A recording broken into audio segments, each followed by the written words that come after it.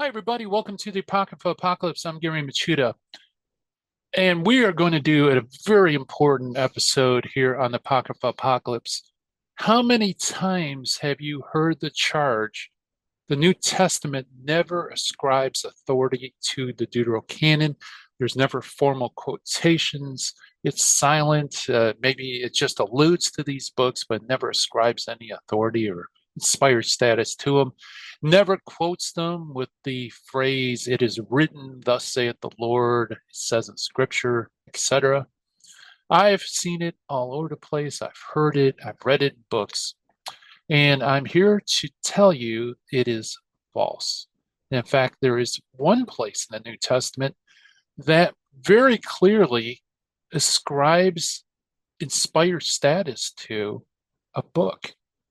And that's found in Hebrews 11:35b, where it references the Maccabean martyrs in 2 Maccabees 6 and 7. And I'm going to show you in this episode that it has the same probative weight, maybe even higher weight than a formal quotation. And we've done this before on the Apocrypha Apocalypse. The Apocrypha Apocalypse Challenge was around this, but I've done some more research. Like I said, I've written this article that I hope to be published sometime. And so I want to bring that information to you. And that's what we're going to do today on the Apocrypha Apocalypse. So fasten your seatbelts, folks, because the Apocrypha Apocalypse begins right now.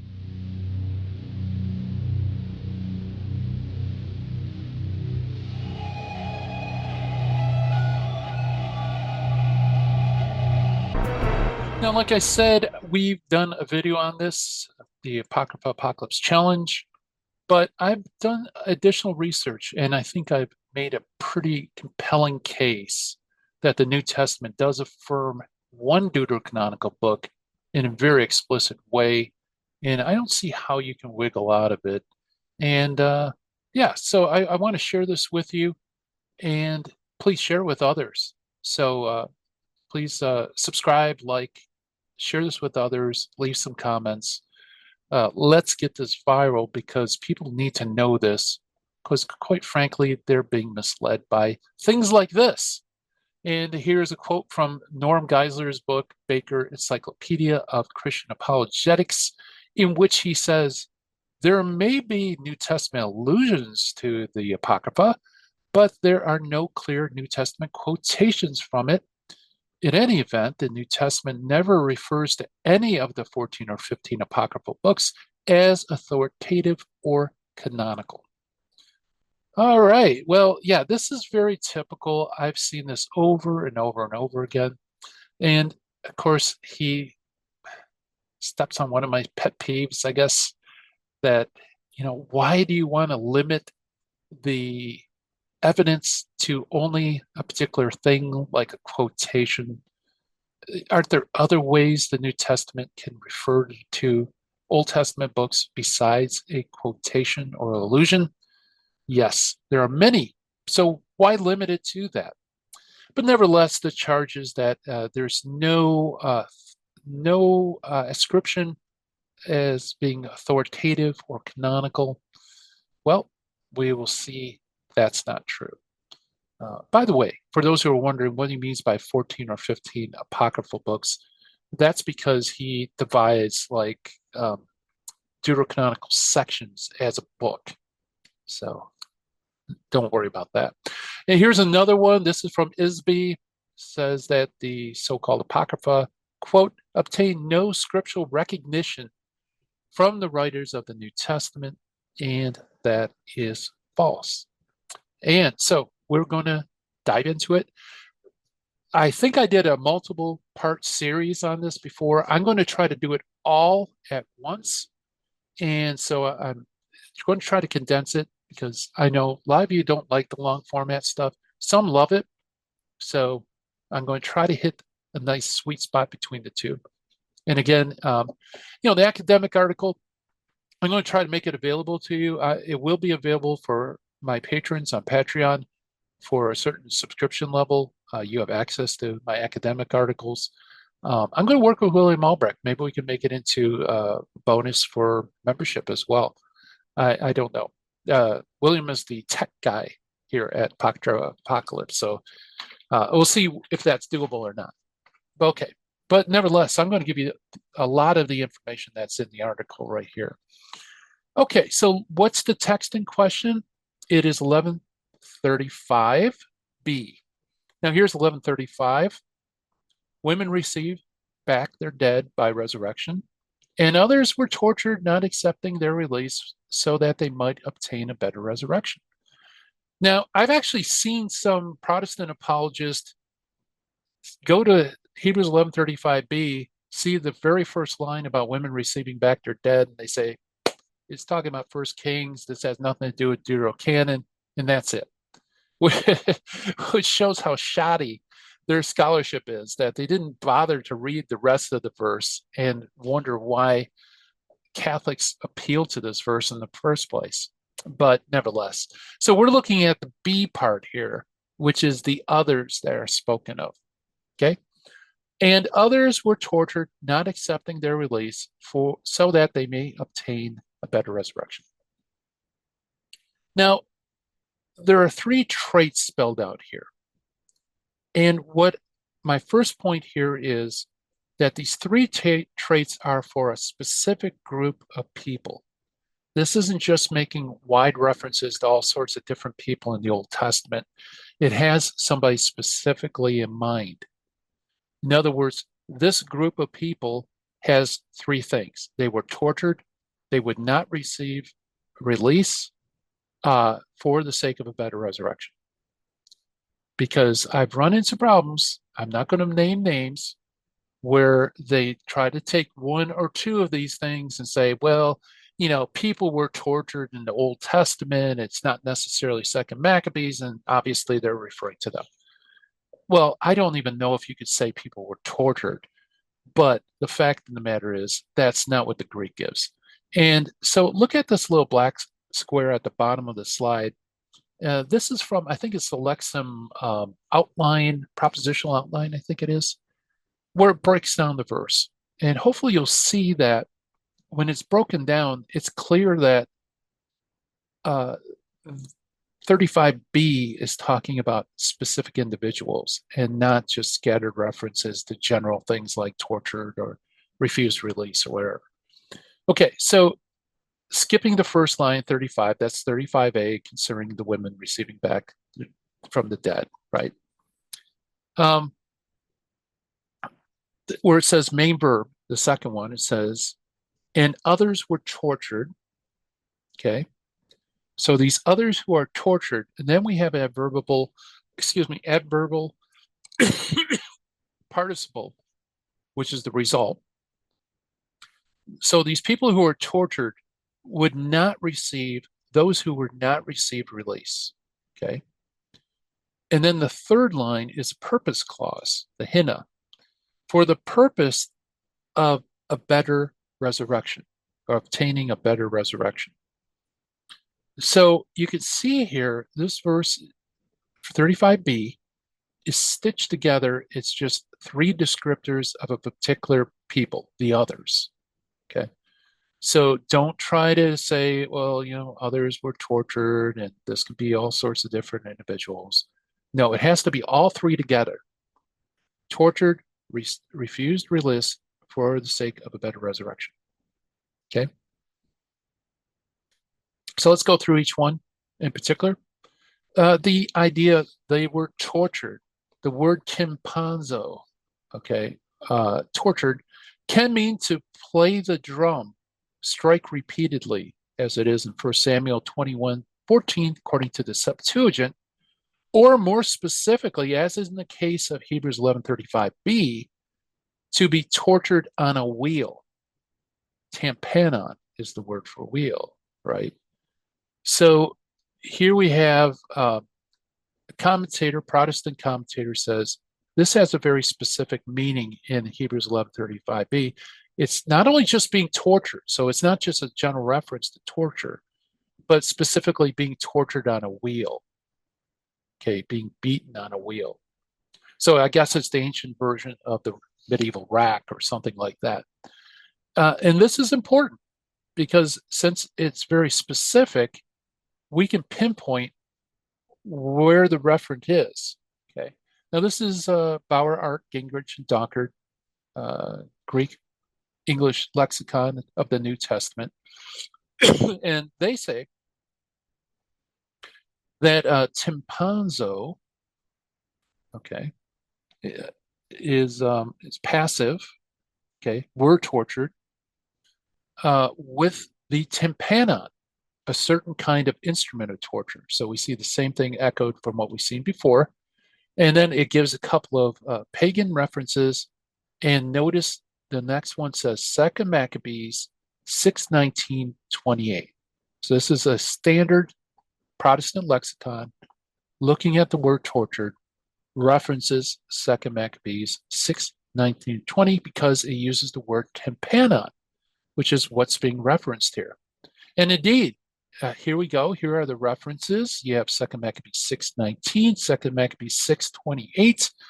Both of them speak of the instrument of torture using tympanon, which is the root of the verb being tortured in Hebrews 11:35b. So we have a linguistic contact here, and a very specific one too, by the way. What about that second identifying mark? Not accepting release.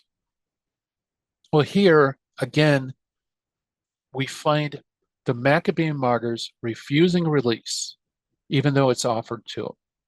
This occurs twice, for example, in 2 Maccabees 6:22-23 in regards to Eleazar. The king suggests to Eleazar that he just pretends to eat meat, and then he won't be executed, and they'll be friends and things like that.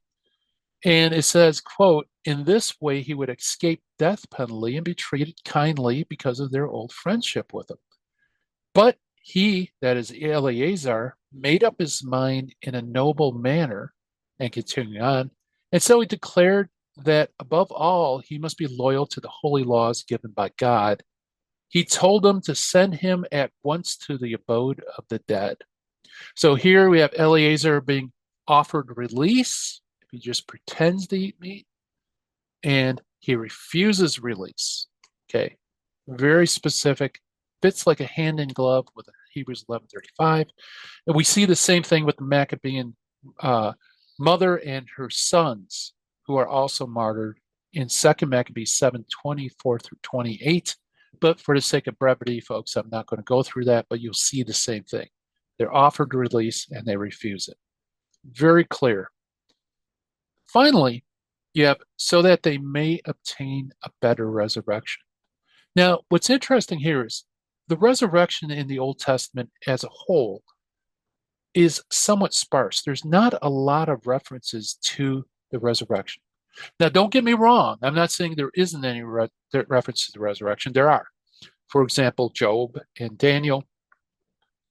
And there's others too as well, and Isaiah and so on. Okay? It's fairly sparse, which is good because that's a limiting factor on who these people are. And of course, we find explicitly stated in the Maccabean martyrs this hope for the resurrection. That's why they're accepting death, is because they know that they'll be raised again. See this in 2 Maccabees 7:9. At the point of death, he said, you accursed fiend, you are depriving us of this present life, but the King of the world will raise us up to live again forever. It is for his laws that we are dying. 2 Maccabees 7:14. And when he was near death, he said, it is my choice to die at the hands of men with the God-given hope of being restored to life by him. Boy, that's almost identical thought to Hebrews 11:35b. But for you, there will be no resurrection to life. In Maccabees 7:23, therefore, since it is the creator of the universe who shapes each man's beginning, as he brings about the origin of everything, he in his mercy will give you back both breath and life, because you now disregard yourself for the sake of his law. 2 Maccabees 7:29 or 28 and 29. I beg you, child, to look at the heavens and the earth and see all that is in them. Then you will know that God did not make them out of existing things. That's interesting. That's a explicit reference to God's creation ex nihilo, which, by the way, you don't find explicit references in the proto-canon. And in the same way, the human race came into existence.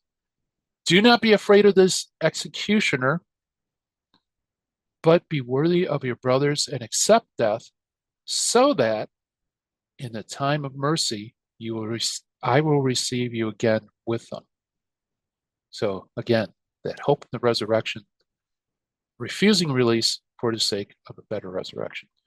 By the way, this is not only very identifiable because, again, all three traits, not just one or two, but all three, referring to this group, is able for us to specify it has to be 2 Maccabees 6 and 7. Why? Well, it actually helps rule out another possible source, which is 4th Maccabees. Now, 4th Maccabees also talks about the Maccabean martyrs, but it's a very different kind of work. It's a philosophical work. And what's interesting about 4th Maccabees is that it replaces these references to the bodily resurrection with the immortality of the soul, which effectively rules out that this could be a reference to 4th Maccabees. It's got to be 2nd Maccabees 6, 7. It's got to be the Maccabean martyrs. Why? Linguistically, the words fit perfectly with the context. Second, literarily, all three traits are found within the Maccabean martyrs. And again, the better resurrection part excludes 4th Maccabees in contention. And so I think even if one of those were true, let's say linguistic contact, I would feel confident saying it's 2nd Maccabees.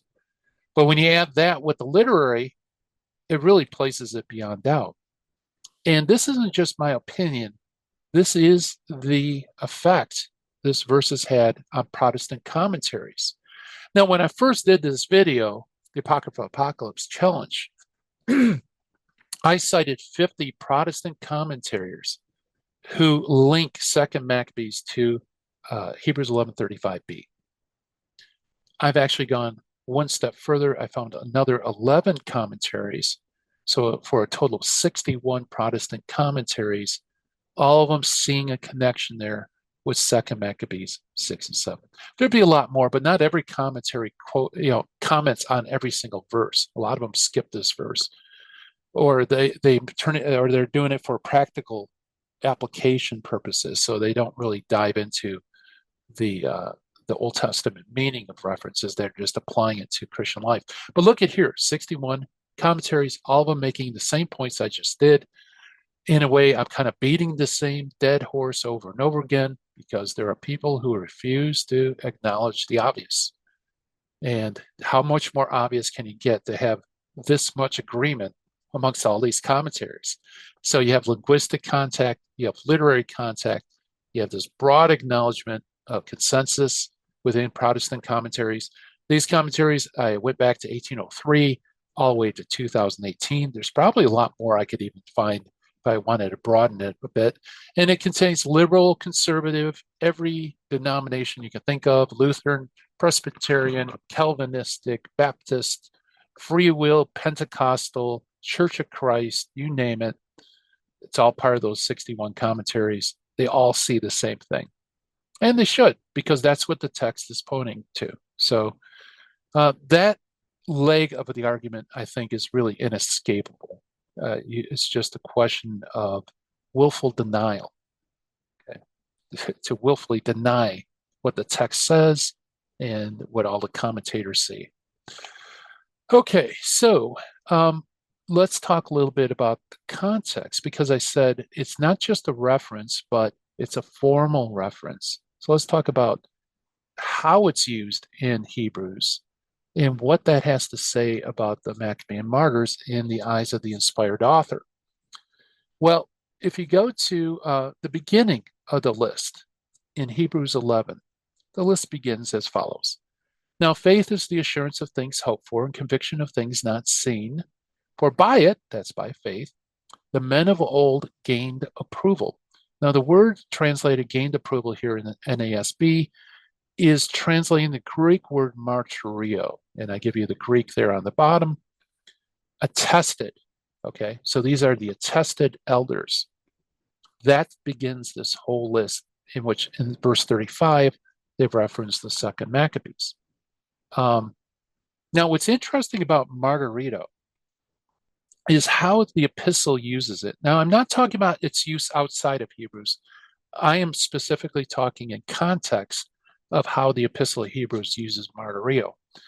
And in that specific context in this book, it occurs 7 times. And this is William L. Lane, by the way, in Word Biblical Commentary, one of my favorite commentaries. It occurs 7 times, and he gives the references. And in each instant, the reference is to the witness of the biblical record. So when martyrio is used, it's used for the witness of the biblical record, according to William Lane. Now, that's very interesting, but I think we can actually learn a little bit more if we look at how Hebrews uses each of these 7 references, okay? So let's begin outside of Hebrews 11 and see how the epistle uses martyrio, and then we'll look inside Hebrews 11 and see how it uses it within the immediate context, okay? Okay, the first one is Hebrews 7:8. It says, in this case, mortal men receive tithes, but in that case, one receives them of whom it is witnessed that he lives on. The word it is witness is a form of martyrio, and this is a reference to Psalm 110 that the epistle is talking about. So it's attested in Psalm 10 that 110 that he lives on. This is speaking about Melchizedek, by the way. Okay, so very interesting. Next one is in 7:17. For it is attested of him, you are a priest forever according to the order of Melchizedek, Psalm 110:4. And you can see here the word it is attested is a form of martyrio, and it's used as a formal introduction for the quotation. Now, it is attested, therefore, is on par with it is written, thus saith the Lord, things like that. You can see it, it's actually used as a formal reference very clearly here in both passages. And this time, again, for the same psalm, Psalm 110. Then in 10:15, it says, the Holy Spirit also testifies to us, for after saying, quote, this is the covenant I will establish with them in those days, says the Lord. I will put my laws in their hearts and write them upon their minds. Jeremiah 31:33. So again, you have here an Old Testament text, Jeremiah, using martyrio, but notice how the martyrio is used. It's a formal introduction, again, just like it is written, Scripture says. But this is actually a little bit more explicit. The Holy Spirit also testifies to us for after saying. So the Holy Spirit is attesting to us through the words of Jeremiah. Very strong language. Now let's look within Hebrews 11. So this is closer to the context. First, we have verse 2, which we just talked about, that the men of old gained approval. They were attested to. And notice it's passive. They were attested to. Then in 11:4, we have, by faith, Abel offered to God a better sacrifice than Cain, through which he obtained the testimony that he was righteous. God testifying about his gifts, and through faith, though he was dead, he still speaks. Again, this is referencing, it's using martyrio twice, both referencing the events recorded in Genesis 4:8-10. So again, it's used for reference to Old Testament scripture. Very interesting, isn't it? Moving on. Now we have verse 5. Verse 5 we see says, by faith Enoch was taken up so that he would not see death, and he was not found because God took him. For he obtained the witness, martyrio, that before his being taken up, he was pleasing to God. Now, in the Hebrew text, it just says Enoch walked with God and God took him. Very, very abrupt, right? But in the Septuagint, it says that Enoch was well pleasing to God, and God translated him. God took him. Okay. So this is a reference specifically to Genesis 5:21 through 24, according to the Septuagint. And by the way, the same thing is about him being well pleasing is also found in Wisdom 4:10, but that's not germane to our discussion now. And then you have in 39, verse 39, it says, all of these, all that have been mentioned previously from verse 2 to now, having gained approval, again, we have martyrio being used, through their faith, did not receive what was promised. Okay. So again, martyrio is kind of like recapping everything that's being used. So given Hebrews' formal use of martyrio throughout the epistle, we can safely conclude that the elders, the e-presbytery, or oi presbyteroi, if you want the Erasmian pronunciation, referenced in Hebrews 11 is not mere exemplars of faith taken from history, right? He's not just thinking, oh, let's see, back in Hebrew history, let's see, who can we say was pleasing to God and walked in faith? No, it's specifically exemplars found in the biblical record. In other words, our work that we've just did confirmed, here, let me go back, confirms exactly what William L. Lane says. Each instant is reference to the witness of the biblical record. Plain as day, I think. And I think that's safe ground that we verified what Lane says. Now, we could even go a few steps further because not only does Hebrews seem to be exclusively biblical characters in Hebrews 11, but the same is true for similar lists, Jewish and Christian lists, that do a similar thing like Hebrews 11 is doing. So here I'm going to quote from Cosby, and he says, quote, by contrast to Greco-Roman list, Jews and Christian list employ few examples outside the Old Testament.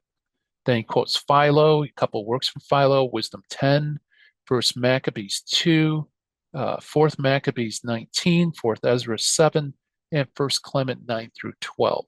Okay, so that's all the examples. He says they all draw their examples exclusively from the Old Testament. And he continues, composition of Jewish and Christian lists seem to indicate that their authors generally considered examples drawn from sacred stories to be more compelling as evidence than exempla from non-biblical sources. In other words, Christians and Jews, if they want to make an impression, they want to give the best witnesses, they're going to go to exclusively Old Testament witnesses. They're not going to fool around with things that are extra biblical, figures from history, that type of thing. That's unique for Christians and Jews in compiling such lists.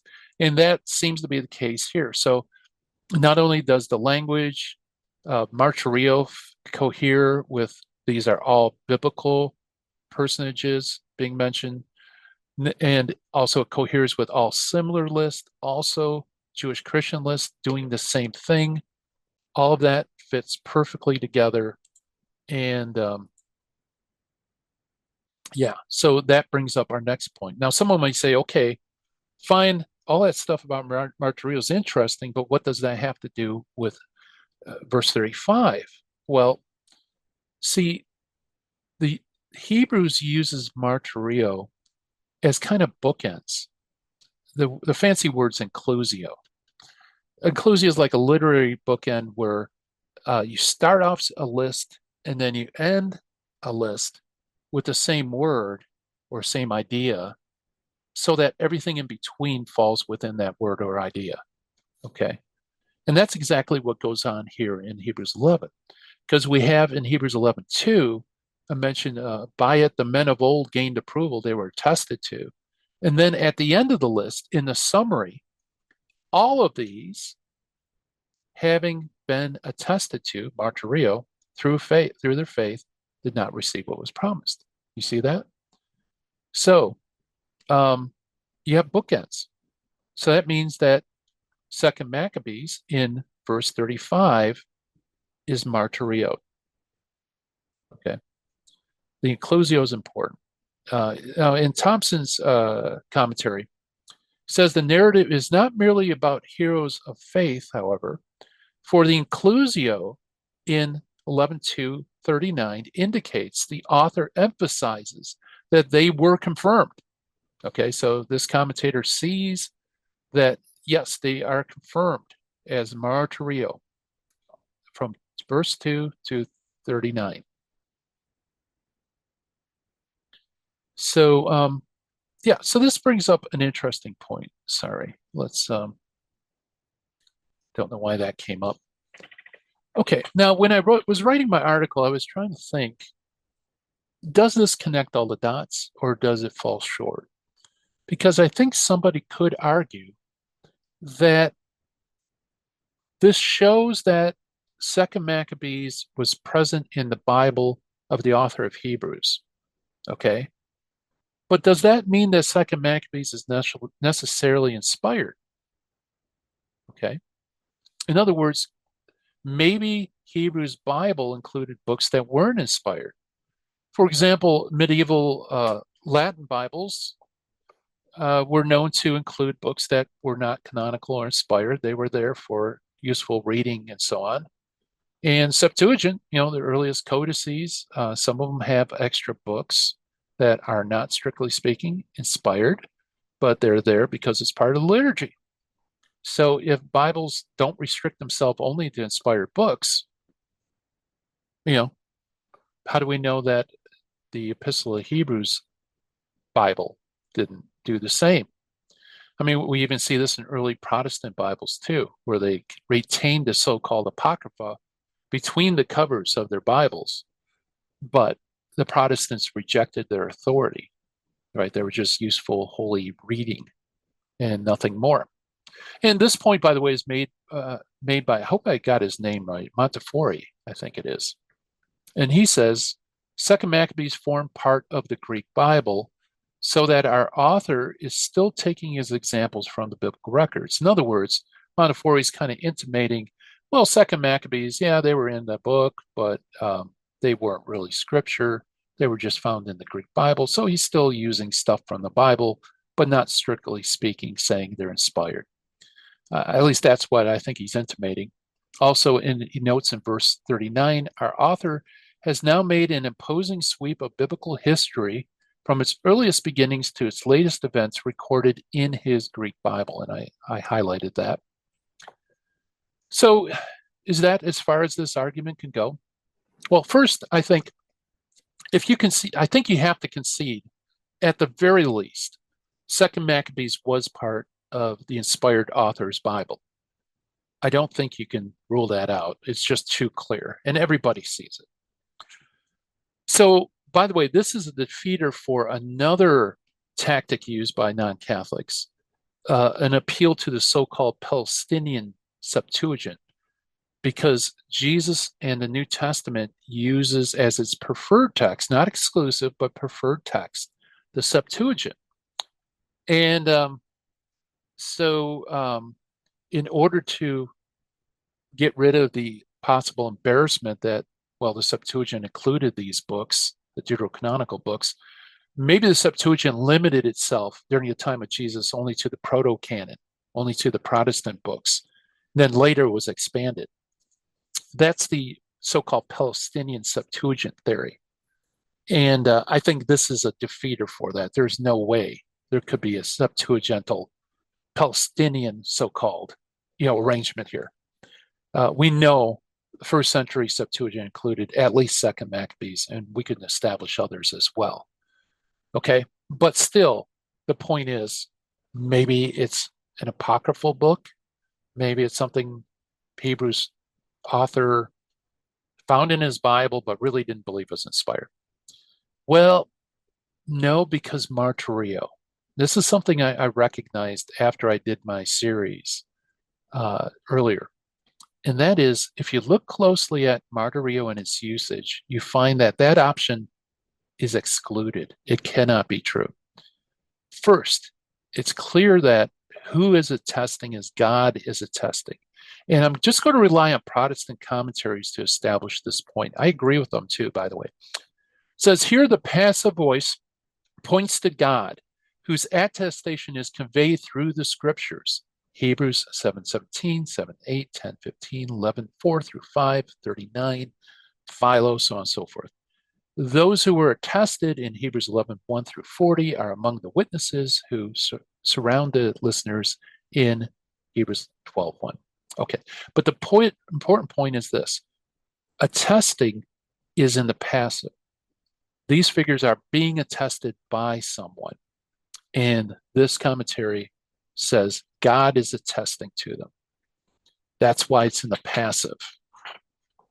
And here we have Guthrie. Guthrie says the word rendered divine approval, martyrio, appears in the Greek without mention of God, but it is clear from the use of the same verb in verse 4, confer also verse 39, that God is considered to be the agent. Okay, so it is not his Bible that's attesting to him, but rather it's God who attests to these people's faith through the Bible. Okay, likewise, we have Vaughan, testimony, God born to them in Scripture. Goodspeed, the worthies of old, the divine commendation which the Scriptures record. So it's the divine commendation that's being mentioned here. For in connection with this faith, the ancients were approved of God, i.e., received God's approving testimony, which is recorded throughout the Old Testament. Here's Lightfoot. These men, on account of their faith, received witness borne to them by God and stand immortalized in Scripture. Who's attesting? God is attesting. How is he attesting? He's attesting through the Scriptures. Here's Guthrie again. There's no disputing that these men received divine approval. Then he continues, indeed, the same would be true of the Gentile readers who had taken over the Old Testament as Scripture and who would soon learn to recognize the divine stamp of approval on these men of the past. Here's Ellingsworth and Nita.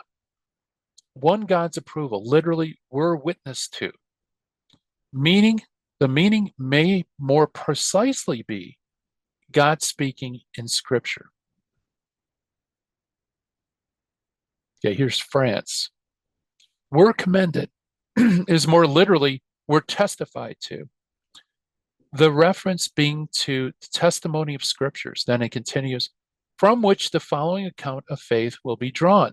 The verb martyrio, he says, and continues, is prominent among this chapter.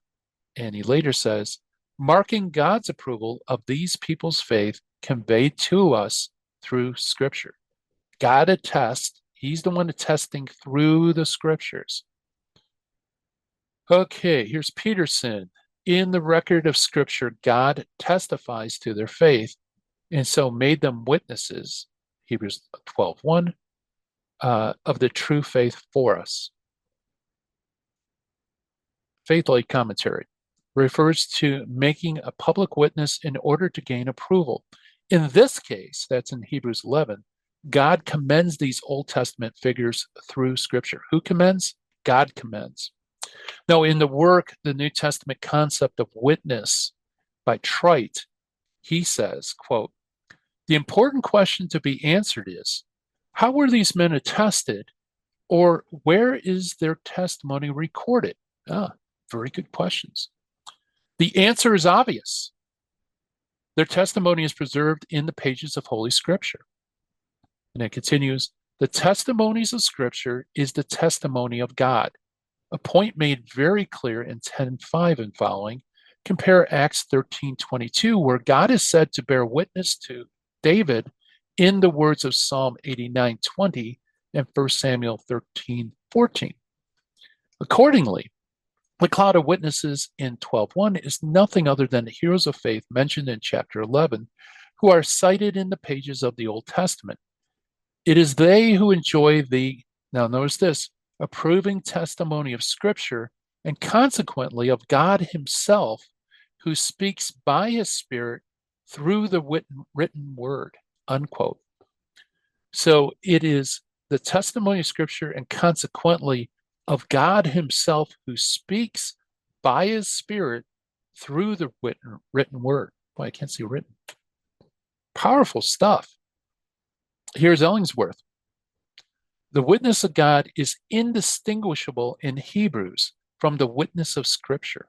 And he continues, the present verse, that's Hebrews 11:39, is concerned exclusively with Old Testament figures. He continues Martyrio's use of the witness of God or Scripture, or most probably of God in Scripture. So the attestation is that of God in, with, and through Scripture.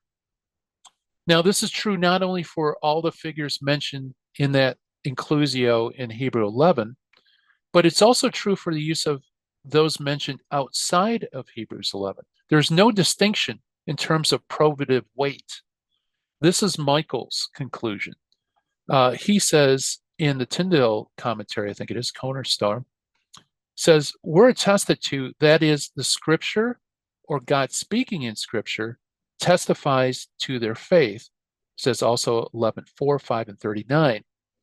Just as it testifies to Melchizedek in 7:8, which we read a little earlier, to Jesus' eternal priesthood in 7:17, which we read a little earlier, and to the new covenant, Hebrews 10:15. So you see, Michael's here is saying that God is attesting through the scriptures, just like those formal references are being made to Psalm 110 and Jeremiah. The same thing is going on here in Hebrews 11. God is speaking through the scriptures for these figures. That's what that inclusio represents. So I think when you take Martyrio seriously and how it's used specifically in the Epistle of Hebrews, you see that this isn't, Second Maccabees wasn't just a book in the Bible. It wasn't like an apocryphal book like an old Luther's German translation or something like that, or the old King James 1611. They had these books in the appendix and said that they can't be used as scripture. No, this in this context means God is attesting to the Maccabean martyrs through Second Maccabees. That is an indicator of inspiration. That's what the Epistle of Hebrews tells us if you want to take its language seriously. And I don't see how you can get out of that. Now, one way people try to wiggle out is to try to explain everything away. And this is kind of like, whenever I hear it, I see a person jumping out of a plane, and this is the last ditch, a safety parachute because the first parachute didn't work. And it's often argued as a defeater is that later on in Hebrews 11:37, there's a reference to a pseudepigraphical work, maybe the Ascension of Isaiah, about Isaiah's martyrdom. And so it's argued that, well, this is also part of that inclusio, right? 37 comes. Sorry about that. Something happened with my computer. After all, Isaiah 37 comes before 39. That's part of the inclusio. So your argument, Machuda, proves too much. It proves that Isaiah, Ascension of Isaiah, is biblical. It's inspired, right? So congratulations, you just destroyed the canon. Well, how do I answer that? Simply this. Even if that's true, let's grant the case. Let's say in Hebrews 11:37, this is undoubtedly a reference to, let's say, the Ascension of Isaiah, which is considered a pseudepigraphic work. Practically no one believes it's inspired or canonical. What does that do as far as our argument that we just laid out? Absolutely nothing. It has no bearing on it whatsoever. If it proves too much, then we have a problem. We have a book that's attested to by Hebrews that's in nobody's canon, except for maybe the Ethiopian Orthodox, maybe. Um, so it doesn't take away the fact that Hebrews does affirm Second Maccabees as inspired. Okay, all it does is it adds another problem, which we're going to have to deal with, right? So it's not a defeater, and it's used as if it's a defeater. And the hope is like, well, if that's true, then well, we could just ignore everything that's been said. We can ignore the Greek. We could ignore literary connections. We could ignore how Hebrews uses this term. We'll just forget about it and act like nothing happened. No, if you are a student of Christ and a student of the Word of God, you got to deal with it, right? So, yeah, 37 is a difficulty, but it doesn't detract from what we said about 35b. Okay, so I would I think there's ways we can solve this, or at least a good way to understand how this fits in the big picture. And if you don't buy it, that's fine. But just realize that simply because I haven't put forward a good explanation in regards to verse 37 has absolutely no bearing on what I said about 35b, right? The point still stands, and it's an affirmation of the Catholic Orthodox canons. Okay, so what can be said about 37? Well, remember in 35, we were able to establish not only who's being referenced, Maccabean martyrs, but we're even able to establish the source from which Hebrews is drawing from, Second Maccabees 6 and 7, right? We actually can tell you the chapters that's being referenced. Why? Because of the specifics involved. But what about here? Well, as you can see, the phrase they were sawn in two is a single Greek word. That's it, folks. One single Greek word. I would say it's virtually impossible to establish dependency based on a single Greek word, unless the Greek word is rare and very specific, and the context literarily lines up in a very unique way with another unique context. Okay, like for example, Hebrews 1:3 with wisdom 7. Okay, I think you can actually have dependency based on that one word. But that's all we have. We have nothing else to go on. Like I said, with Hebrews 11:35b, with tortured, you come close. There just simply isn't anybody else that would fit that description, and and it's there in the Bible. Not here. Okay, you don't find a match for this, and you can't determine dependency, and actually, you can't really even determine who the referent is or reference. Okay, let's see. I know my slides are a little out of order at this point. Let's see if I can circle around to where I need to be. Okay, majority of scholars, commentators, they basically see this as a reference to an extra biblical source. It could be a written or unwritten source. Maybe it's Jewish tradition that's being alluded to surrounding Isaiah's death. That's what you'll find usually if you pick up a commentary. Let's say it talks about Isaiah, how he died, some sort of Jewish tradition, maybe ascension of Isaiah, maybe lives of the prophet, something like that. That's about it. I don't think, in light of Martyrio, I don't think oral tradition, unwritten tradition would fit. That doesn't make sense to the context. I'm almost positive it's a written source that was believed to be inspired scripture by Hebrews. So I am kind of going out a little bit on a limb as far as that. But the thing is it really Isaiah, and what's the source for Isaiah? Because there are numerous possible sources. For example, the Ascension of Isaiah speaks of his martyrdom as being sought, but also Lives of the Prophets. Both of those were around in circulation during the time Hebrews was being written. So we can't even say specifically if it's Ascension or Lives. There could be some other written source too. that simply hasn't survived the ages. That could be part of this. And then you have oral tradition that's spoken of by various other things. Personally, like I said, I don't think it fits the context, so I don't think it's oral tradition that's being referenced. But you see the problem though. We don't know who's being referenced. We think it's Isaiah because some other people say Isaiah was sown to, but we don't know the source either. So that's problematic. And let's see if I have the right one. Yeah, and the other thing too is notice it's plural. They were sawn into, not he was sawn into. Which would, if it's Isaiah, then it's apparently other people were sawn into as well, which is a little problematic. Now, it could be something going on like this, that the preceding verb, they were stoned, may refer to extra biblical tradition about the death of Jeremiah. And we read about that in the lives of the prophets. Also, Tertullian mentions it as well, that Jeremiah was stoned to death.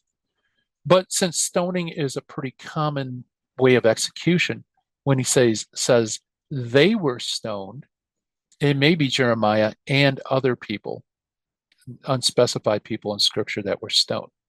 So it may not just be an individual, it could be more than one individual, or it could be an individual along with a group of people. In which case it would be citing multiple texts. So it wouldn't just be one text. That's for stoning. And maybe the same thing is going on with Sonnet 2 as well. Maybe the referent is Isaiah the prophet, but maybe there were other people who are Sonnet 2 that would fit along with the description. We do know that some people were killed that way. You see this name is 3:1 according to Septuagint, and Daniel 13:55 makes reference to that as well. So is it an individual? Is it more than an individual? Is it a specific individual with other people? In that case, if it's more than one, we might be dealing with a multiple allusion to various texts.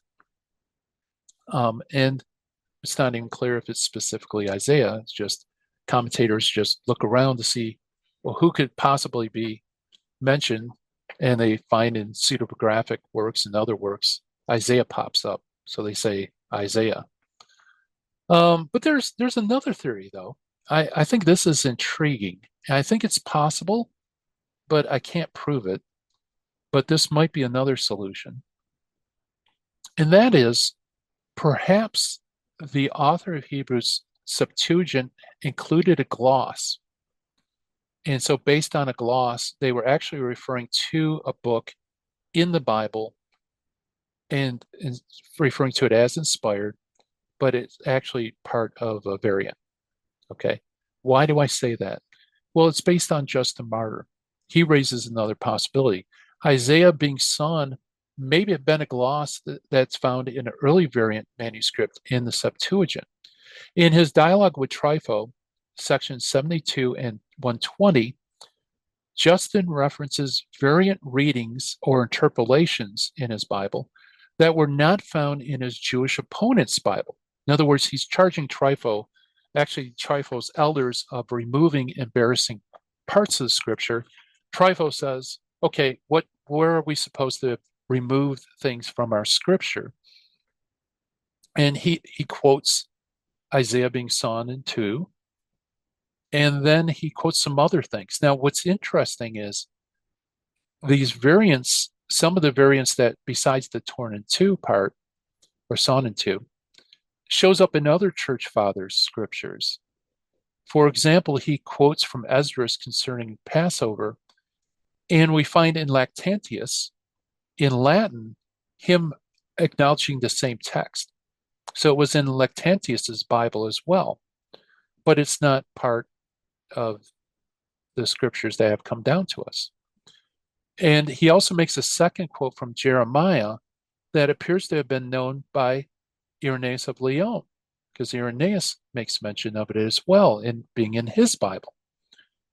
This raises the possibility, since the Justin speaking about Isaiah being torn in two is within the context of these citations, raises the possibility that maybe Justin's Bible had a reference to Isaiah being sawn in two, but this was a gloss or an interpolation or variant of some sort very early in the text tradition that no longer exist.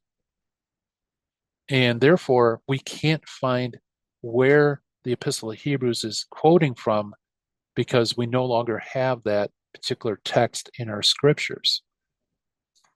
I think that's a possibility. I don't think it can be proven unless maybe someday we'll find a manuscript somewhere from the Septuagint that includes it. But I think there's probability, good probability that that might be what Hebrews is doing. And if so, it solves the problem because obviously what Hebrews is doing is talking about the book, being inspired and having this example in it. But the book itself is inspired, right? So I don't think there would be that big of a problem. But even if you don't buy that, or you don't buy, maybe you think for some reason or other, you know for sure that this single Greek word is dependent upon a particular text, the lives of the prophets or Isaiah, Ascension of Isaiah or something. Okay. And you don't buy that. There's still another option as well. It still doesn't follow that the whole canon collapses because of this. Okay. Or even if you say, okay, fine, we can't identify the person, but this opens the issue of, well, maybe the canon isn't closed. Maybe there's another book that should be there. No, it doesn't. It doesn't. Okay. Why? Because elsewhere in the New Testament, there are unidentified formal New Testament quotations. In fact, there are 4 formally quoted passages whose source eludes us today. We're not exactly sure who is being cited. Okay. The first one is Matthew 2:23.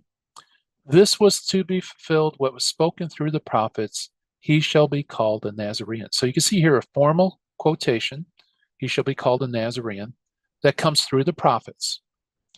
Now, I think because prophets is plural, this is probably a multiple allusion, so you won't find he shall be called a Nazarene, but you'll see multiple places in the prophets that allude to the fact that he would be called a Nazarene, the Messiah.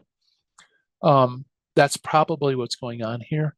But notice, because of it, it's impossible to locate the exact source.